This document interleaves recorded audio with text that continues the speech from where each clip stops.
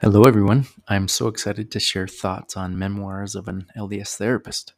I've been mentored now by Maurice for a decade, and I love that I get to hop on and teach the marriage repair classes. We'd love to have you there. My women's marriage repair class happens Tuesday at 1 p.m. Mountain Standard Time, and men's marriage repair is Wednesdays at 2 p.m. Mountain Standard Time. You can sign up for those by going to lifechangingservices.org under Therapy Services and click on Marriage Repair Workshop. Can't wait to see you in class. Today we're going to go over codependency, the evil twin of interdependency. And I want you to think about, because I know each one of you have held leadership positions, whether at work or any place, or on a team, at church, wherever. You probably held some type of leadership position where somebody came to you and said, so-and-so did this to me. I want to go punch them in the face. I want to go yell at them. I want to go kick them where the sun don't shine, type thing, right? You've probably been in a situation like that. Who hasn't? Who hasn't been in a situation like that? Let's just, because every one of you I know has some type of leadership position somewhere, right? So how would you respond to that if there was some really significant animosity and kind of like the third grade sandbox situation happening at work, church, team, whatever? How would you handle such a situation? Well, yeah, because it's kind of cool that they would come to you in that setting anyway. He's like, I don't know if I want to take on too many complaints right now because I think we're all adults here, but yeah, you'd probably help them in that way to say, hey, I'm glad you came to me. Yeah, I guess there's that instinct to go and want to punch somebody. But I'm glad you're taking the time out to at least talk about it. What else would you guys do? Things, and might be some mediation. There might be some things that you can figure out to help them get to the point where they can work together a little bit more. And so even getting to that level of like, ooh, there must be some type of misunderstanding or some type of miscommunication here. You probably are on the same page, guys or girls or whoever you're talking with. Let's see what we can get to see if there's commonalities. Go ahead. And you pinpointed something really cool, which is a really hard dissonance to get through. Because when we're unattached to somebody, but yet we're still in that public eye, right? These tools become extremely useful in our administrative abilities, right? It's like, okay, now what's the challenge? Because when it becomes us that wants to either punch or get punched, and we're feeling that, how do I somehow get to that path, get that moment where I can unattach, which is a super dissonant part of this process, because so many problems, so many traumas, so many mishaps and misunderstandings and miscommunications have happened with that person that we absolutely love and we want to get a secure attachment to. But allowing that process and say, okay, how do I bridge the gap? And that goes into the I have a dream statement. I have a dream that, if I have these things in my mind, I want to deal with it just as how I deal with it in my admin roles at the fire department or at the school as I'm doing admin work at the school, and so we put those in as almost like a celestial response, but just also expecting that I am going to still have some attachment, and I might have maybe a terrestrial response of going and needing time to get to any aspect of even lower level celestial response over time, just by getting to that point where we can like go away, get to a place where we can be somewhat unattached, but still extremely loving in that process. And especially, oh man, this is awesome. When they're pinpointing, or let's say they are pinpointing something from the past, right? And that you feel like you've worked through, but they're still seeing it on your side of they're still seeing that and they're projecting that onto you. Still going and doing your man on the mountain or in that moment, but still saying, I'm not necessarily responsible for the ownership of her side of it yet, or his side of it. I can only protect that right now. She or he has to do the work on that right now. But it is very situational with that, because in sports, right, we want to just not think, not feel, just go do. There's times for, there's times for, lovey-dovey stuff, but in that moment, we really got to put our training into order, right?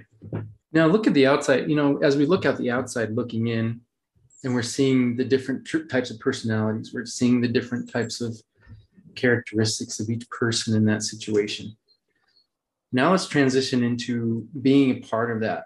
We're going to go into that because that is the kind of the definition of the codependency cravings, when we act out of our value system, when maybe our dependence or our being dependent on isn't working.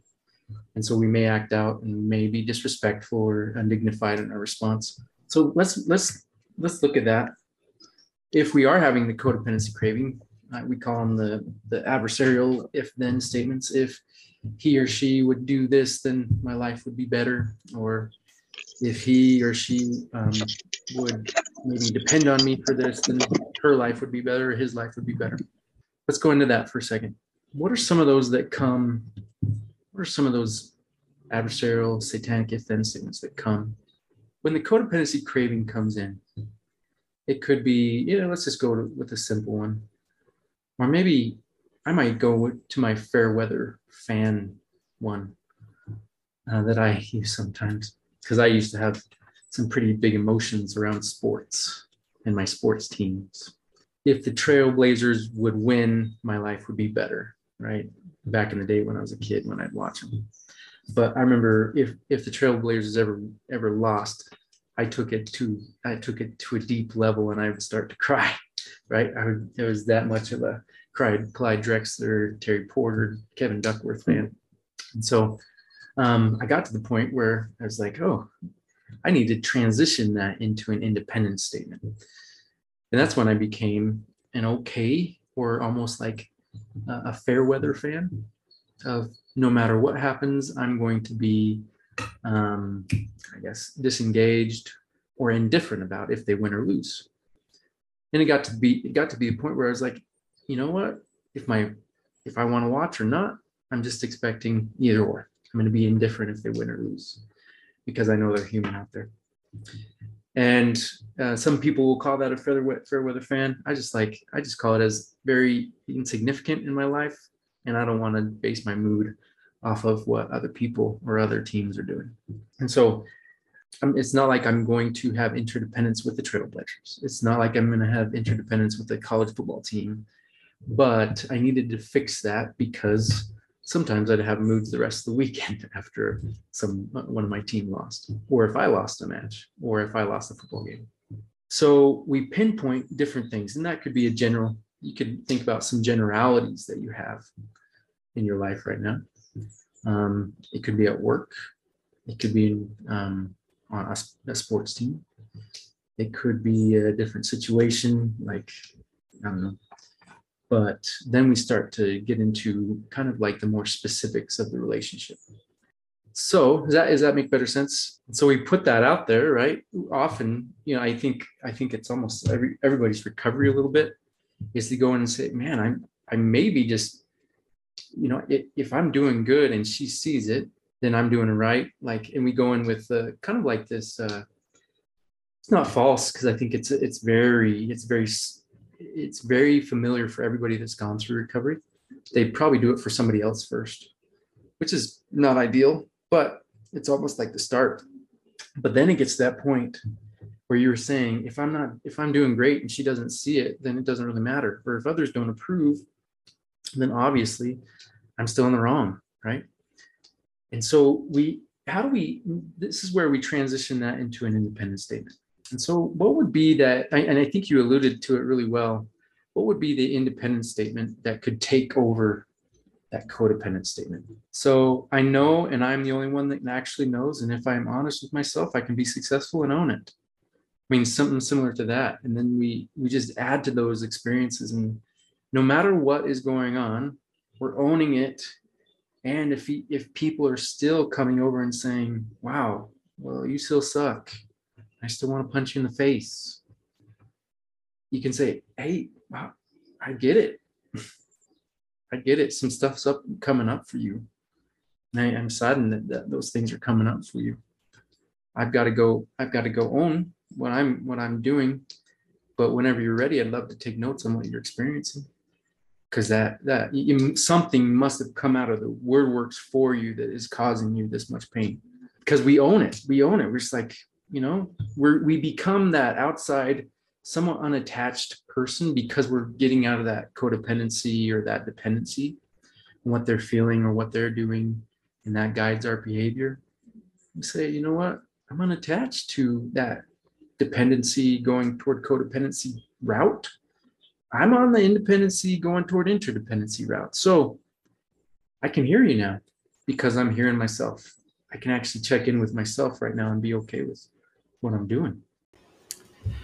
If you enjoyed that segment and you'd like to learn more, you can join my marriage repair class for women on Tuesdays at 1 or men and Wednesdays at 9 p.m.